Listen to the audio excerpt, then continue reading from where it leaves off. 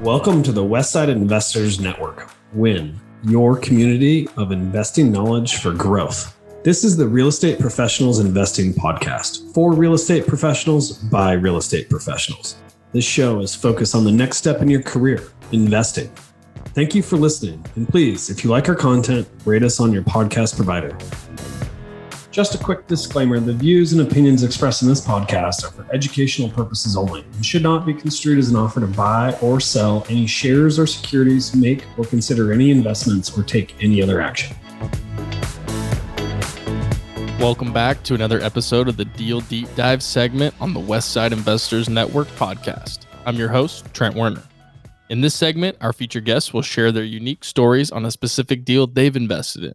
We will dive deep into finding the deal, financing the deal, writing an offer, and the due diligence. Do us a solid and smash that subscribe button, leave us a rating, and share this episode. And now, let's dive deep. Welcome back to the Westside Investors Network podcast. I am your host, Trent Werner. On today's Deal Deep Dive episode, we are joined by Michael Holdwick. Michael is a full-time engineer and real estate investor, focuses primarily on industrial real estate investing. Now let's welcome Michael Holdwick. All right, Michael Holdwick, thank you so much for joining us today. I'm excited to get into the deal that we're going to talk about. Before we do that, though, Michael, thank you so much for joining us. And what do you want to say to the people to get us going? Well, number one, I appreciate the opportunity, Trent. It's a real honor to be on the podcast and be able to share a little bit about my story. I guess I'll start out with just a little bit of my personal background. So I grew up in a blue-collar family. My dad was a construction worker and my mom was a hairdresser. So we kind of Midwest values, very much hardworking. And he was a 70 or 80 hour a week guy, worked very hard at what he did. So when I went to school, I actually graduated and got a degree in civil engineering. So I got into the architectural and engineering space, more on the design side of the business, but still in infrastructure and a consulting capacity. You know, just for the first 4 or 5 years of my career, really worked hard, really worked a lot of extra hours. And I just got to that point where I was like, there's got to be something more than this. This isn't something that I want to do until I'm 65 years old. So I think I caught the bug like a lot of people do and wanted to develop a passive income, a path to early retirement. When my wife and I were looking for our first house, that's when Zillow just kind of first came out, and I kind of blended the analytics side of the real estate with the hard asset side of it and really took to that. So I loved looking for properties. I loved looking for good deals. And we bought a house right around the time of the Great Recession in 2008. Actually, when we closed on our first property, it was the week that Fannie and Freddie went bankrupt. So I was like, wow, this is going great. How's that for timing? And we lived in that house for 4 or 5 years and got a little further down the road, and we were expecting our first child. And we were in a financial position where when we found our new house, our forever house, we didn't necessarily have to sell our old one to make the down payment. So at the time, I kind of ran the numbers, and there were a lot of people that had really bad credit at that time because they had lost their jobs, their houses had been foreclosed on. In the Metro Detroit market, there were a lot of people who were renting that weren't necessarily renters, if you know what I mean. Like they had good jobs, they had income, but they needed to rent. So rents were really high at that time. And we decided to start renting out our first house. And that's how I got into real estate. That was about 10 years ago. The rest is history. So you started as kind of an accidental landlord per se, keeping your primary and turning it into a rental. Did your career background, I'm sure that had something to do with you being interested in investment real estate. How did your career play into you getting into investing in real estate? Yeah, that's a great question. And I've often said that too. I believe that to be true because I came from a world where we were kind of designing projects. So my day job is I design airports. So runways, taxiways, terminal buildings, hangar buildings, anything on an airport. I manage that project. So we design it. And then we also work with the contractor through construction and we represent our clients. So the design side of it and having a vision for something, what something can become, I think is important for value add real estate and flipping properties, especially. I've done a number of flips over the years. Just being able to go into something and see what it can become, I think was really developed from my professional background, but then also the coordination with contractors, making a plan, making a budget, following through on that, having tough conversations with contractors.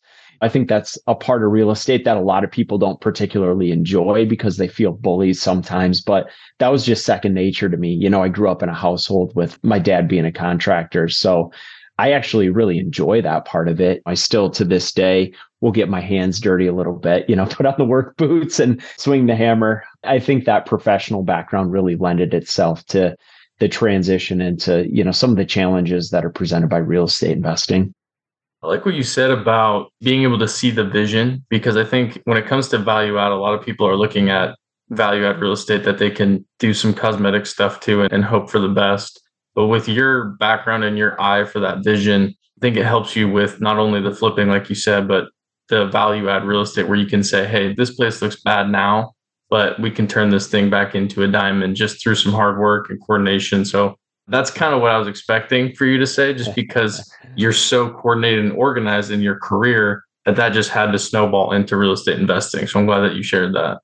Yeah. And I think there's a customer service component too, because I'm client facing my job. So I'm dealing with airport administrators, public administrators. And I think when it comes to dealing with tenants and building relationships and keeping people happy and knowing how to coordinate with people who are from other professional backgrounds than maybe I am, I think that's an important component too, because I have 25 tenants right now across 5 commercial buildings, and we actually just got our 6th under contract recently. So that'll be 3 or 4 more tenants. So just to be able to manage that in an organized fashion and also keep all those people happy so that they renew when the lease is up is a very important side of the business too.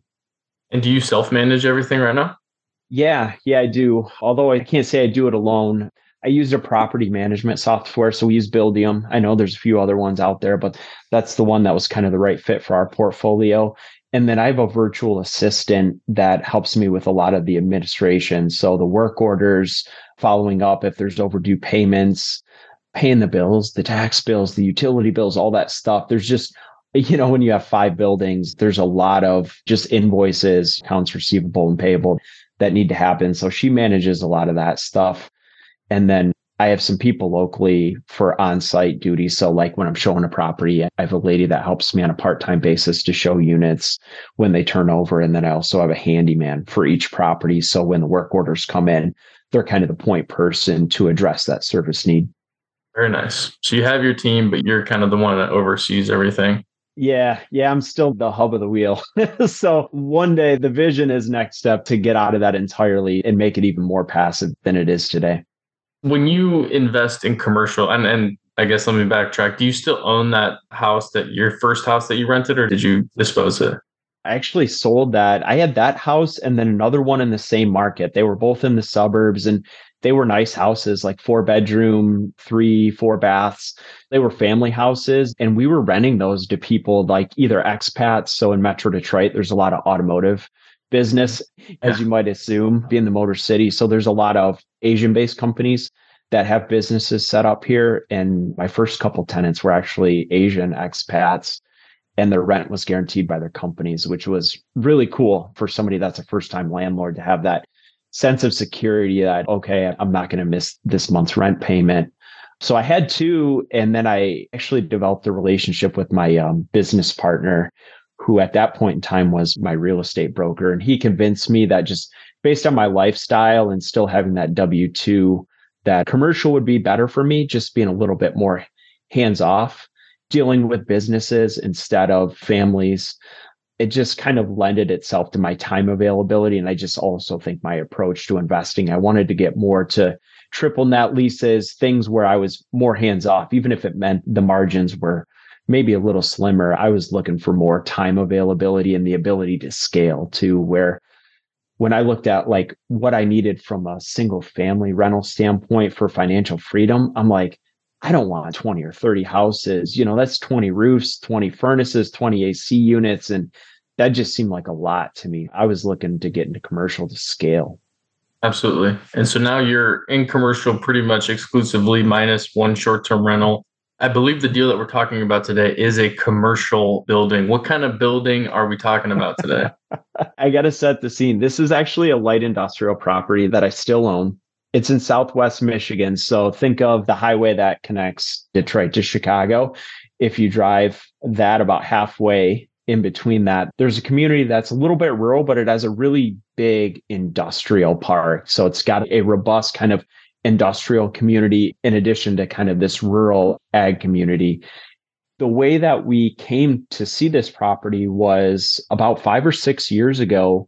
Michigan passed some laws to legalize both recreational. Well, first it was actually medicinal use, but then it was recreational cannabis. So if you were in the real estate industry at that time, particularly commercial and industrial, this was a big deal. It was kind of a little bit like the gold rush, if you know what I mean, where the way the laws were set up were each township, village, and city got to decide whether or not they opted in, which meant that they would legalize or approve the use within their community. So my business partner and I were tracking these opportunities, and we had a friend who was a lobbyist.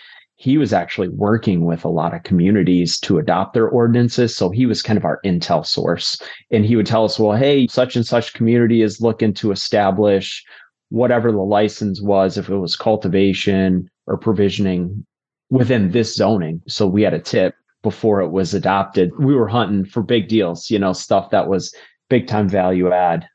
Long story short, the property that I ended up purchasing was not the one that I was there to look at. Tell me more. So my business partner, he sent me an email and he said, hey, I think we got a lead here.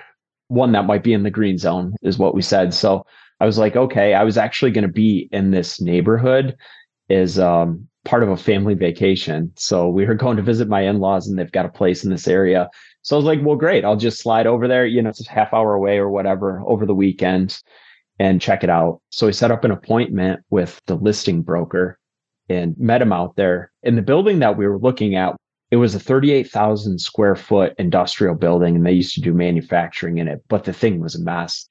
It looked like it had been abandoned for about 15 years, and he was just using it for like boat storage, cold storage for people that lived in the community to keep their stuff, their junk there, over the winter pretty much. But the roof was leaky.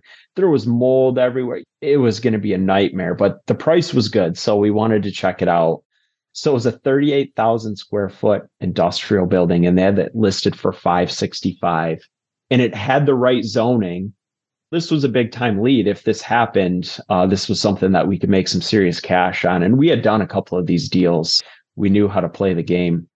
So I was walking through with the listing agent. I started chatting him up, and he was just one of those guys that couldn't shut up. You know what I mean? He was just talk. We got about done with the showing, and I asked him, I said, are there any other buildings that the seller owns in this area? And he said, oh, yeah, the guy's name was Ken. He's like, Ken owns the building down there, the building over there, the building over there.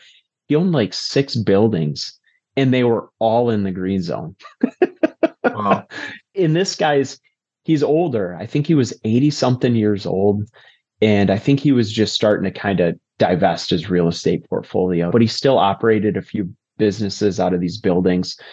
So immediately I was interested to hear what else there was, because this one was not good. The condition was terrible. And he said, yeah, there's one down the street, the white building. It's vacant. He doesn't use it for anything. He might be interested in selling that one. Instead of, okay, can I see it? He said, no, it's not for sale. It's not listed. You can't see it. So, okay. The showing was over, and I got back to my in-laws' place.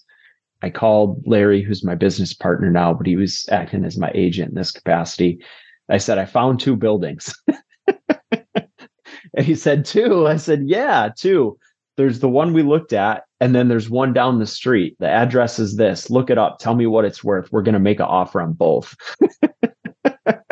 That day, we wrote 2 offers, one for the building we walked through and one for the building we had never seen, but just drove past. The one we had never seen was a little bit smaller, and it was in better condition. It's a 9,800 square foot light industrial building. So it's just a kit building, a pre-engineered building, a perfect box with a little bit of office coming off the side of it and 2 overhead doors. But I looked in the window, and it looked a lot better condition wise. So we ended up writing 2 offers, and he accepted both. Wow. That's awesome. Yeah. Yeah. So that was a big win. We were excited about that. But then the diligence started, right? We needed to confirm with the municipality. As it turns out, they actually had a guy in their planning department that had all the addresses of all the properties that were eligible for their ordinance and all that. And as it turns out, the original building that I looked at was like 5 feet too close to a school. So it didn't qualify, even though it had the right zoning. They had like radiuses set up around so where you could only be 500 feet within a school or something like that. So we actually canceled the purchase agreement on the one that was listed and for sale and focused on the one that was off market. And now, here's a word from our sponsor. Get things done while you're on the move. Learn more about working with a virtual assistant through Offsite Professionals. It's a great way to get all the things done that you need to get done. Have freedom in your time and streamline your life by automating your business. Stop spending time on the tasks that you can delegate and start spending more time on your superpower. Call us today at 503-446-3177 or visit our website at offsiteprofessionals.com. Uptown Syndication is now offering a syndication coaching program for you to take your real estate portfolio to the next level. This is your opportunity to have experienced syndicators, AJ and Chris Shepard, coach you on your way to controlling your real estate investing future. Our coaching program will provide you with the tools and framework needed to begin syndicating real estate in your target market. Go to uptownsyndication.com today to learn more. When it comes to actually financing something like this, obviously you didn't go through with the first one, the one that was in worse shape or worse condition. How did you go about financing the purchase on the 9,800 square foot building? Yeah, good question. So that was the beauty of the find that we had. We got it under contract for $280, and at $9,600 a square foot, we were less than $30 a square foot. So my business partner and I actually just went 50-50 cash on this one. So that was pretty straightforward. It was just at a time where we had happened to be saving some money from some of our other real estate income and had cash on hand. So we started just kind of pointing the arrow towards closing. And it got a little crazy from there because the guy that was selling it was old, stubborn, in really poor health. Recipe for disaster. Yeah. So 2 weeks before closing, we get a call from the listing agent, and he said that Ken was going into open heart surgery. And we're like, no. Let's move up the closing. We need to close this deal because I don't know what's going to happen to Ken during open heart surgery. And we do not want to lose this deal because this thing is worth at least 2x, if not 3x, if we can get it closed. Yeah, absolutely. So did you move up closing? No, he wouldn't. So we were rolling the dice. He made it through.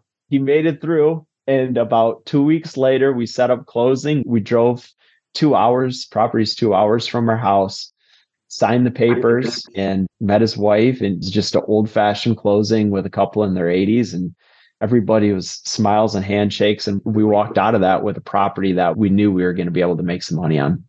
That's awesome. Now that you own it, let's talk about the tenants that went in there, because we know the plan. We know the idea behind why you went to this market and why you wanted to look here. How did that end up? So this is where the deal gets crazy. We listed it the day after we closed on it. So we had the marketing package all together. Larry ran the comps. He's an agent. He's done a lot of these types of transactions. He knows the markets. He knows the values. And I said, well, what are we going to list it at? And he said, based on comps and where the market's at, I think it's 750. Okay, we bought it for 280, 750. Sounds great to me. We started getting inquiries, and I don't know how much experience you have with this type of asset, but not everybody's squeaky clean, if you know what I mean. You deal with some real interesting characters, and we actually got a couple offers in the first week. I was actually on vacation with my family on Labor Day, and Larry called me and he said, hey, we got an offer. I said, what's it for? He said, 750. I was like, okay, what are we talking terms? Because these are cash only deals. This isn't something that you can finance. So that's part of the difficulty actually of unloading them. Either you need to be offering terms or you're selling to somebody that's very well liquidated, because not just everybody has $750K cash for something that needs a full build out. I mean, this building is a shell. It's a $200,000 building on a piece of property that has the right zoning. So that's why it's worth what it's worth. So the guy that made the offer was actually from Yemen, of all places, living in South Florida, real estate developer from Yemen.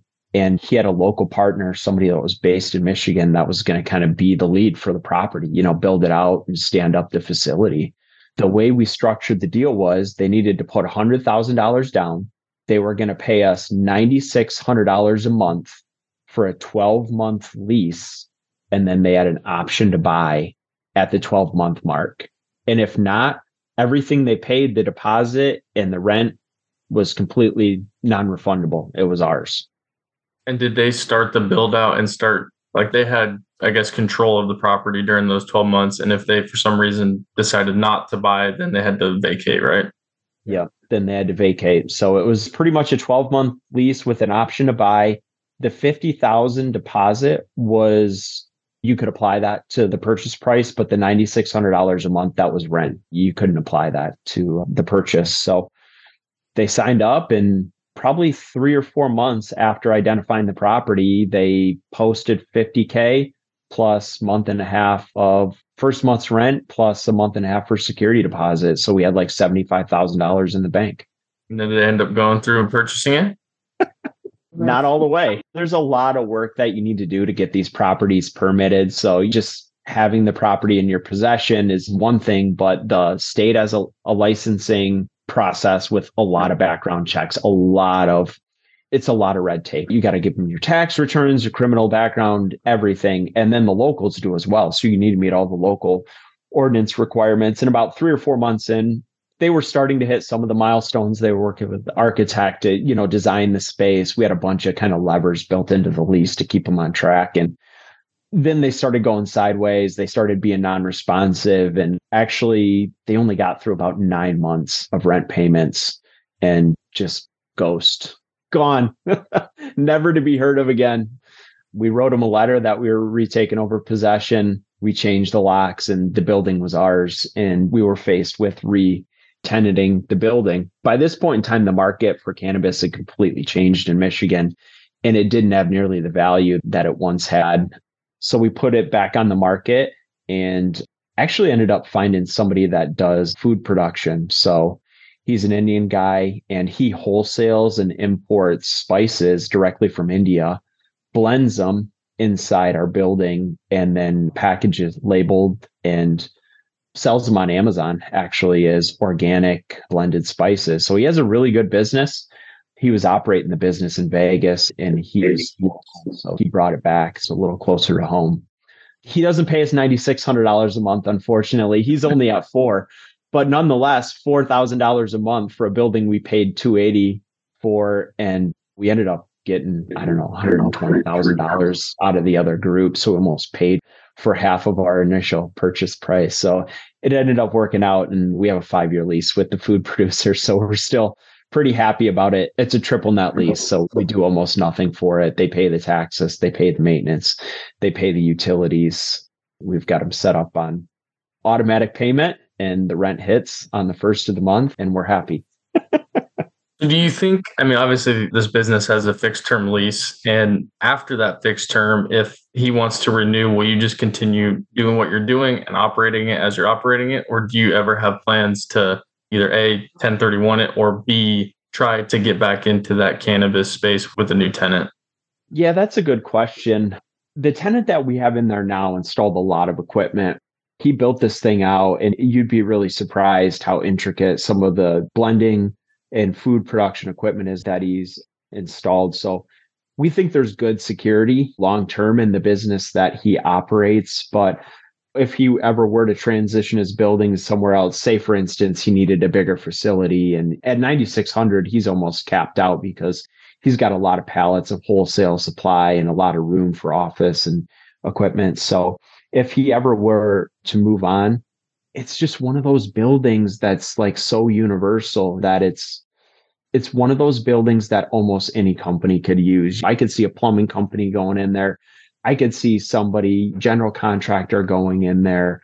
All kinds of small manufacturing companies could use it. So that's one of the reasons that we really love industrial, light industrial, because if you can buy these buildings from anywhere to $30 to $50 a square foot, you got to keep in mind that the cost to build one of these now is $150, $200 a square foot. So you're buying it at a fraction of what a business could build new at. There's a lot of value to just be captured there and offering attractive lease rates to a company who would otherwise have to pay 2 or 3 times to build and finance their own facility. So this is just one of those properties that I feel like would never be vacant under any scenario. You always have the option to sell it. And I think there'd be plenty of people that would want to take a look at that, given the certain situations with building versus buying existing buildings. Yeah. Or even just selling it to an investor. If we wanted to sell the lease as is at an 8 or a 10 cap, if it makes $50,000 a year, you're talking about a $500,000 to $600,000 property right there. So double what we paid for it. So there's a lot of exit strategies, which is another reason that I really like commercial investing, because you can rent them, you can sell them to the operator, you can sell them to investors. There's a lot of different ways that you can go once you rent stabilize that value add property and get a pro forma put together. You could always just sell them on a cap rate basis, because there's people with 1031 money out there looking for these properties left and right, especially ones that are as hands off as this one is. Absolutely. Do you and your business partner ever consider or ever think about pulling money out of that building and using it with a refinance or something like that? Yeah, this property, we don't have a line of credit on. It's definitely something that we could do in the future, but some of the other buildings that I own, I do have lines of credit on. So that's exactly my playbook. I want to pay these properties down and get them as close to free and clear as I can. Maybe I'm old school in that way, but for me, like financial freedom one day looks like no management, just mailbox money. So that's the vision. But I think a cool part of commercial is if you have these bigger properties that have good equity in them, you can set up a line of credit on the backside of it. And then if you do have a good value add opportunity that comes up that needs cash terms, you've got a checkbook and you can write against the equity of that property. I can go into a deal I can close next week. And there's a huge advantage when you're in a value add situation. If it's an estate situation, some kind of fire sale, I love the ability to be able to get cash quick and just leverage the equity that you have in your property. Absolutely. I know you said you just got another property under contract. We won't dive into that one today, but Where do you see you and your business partner going in 2024 as we get to the new year? What are your plans for the next 12 to 18 months? Yeah, I think for us, it's really about scaling this so it's just not our properties and our money anymore. For the last decade, I've been just super focused on building my own portfolio, buying 5 commercial buildings and buying and selling value add to 1031 to get that next property. But I've kind of earned a PhD in real estate from all the podcasts I've listened to and all the deals that I've done, the crazy situations that I've put myself into. Just mention one of them, but there's 4 or 5 other stories crazier than that one.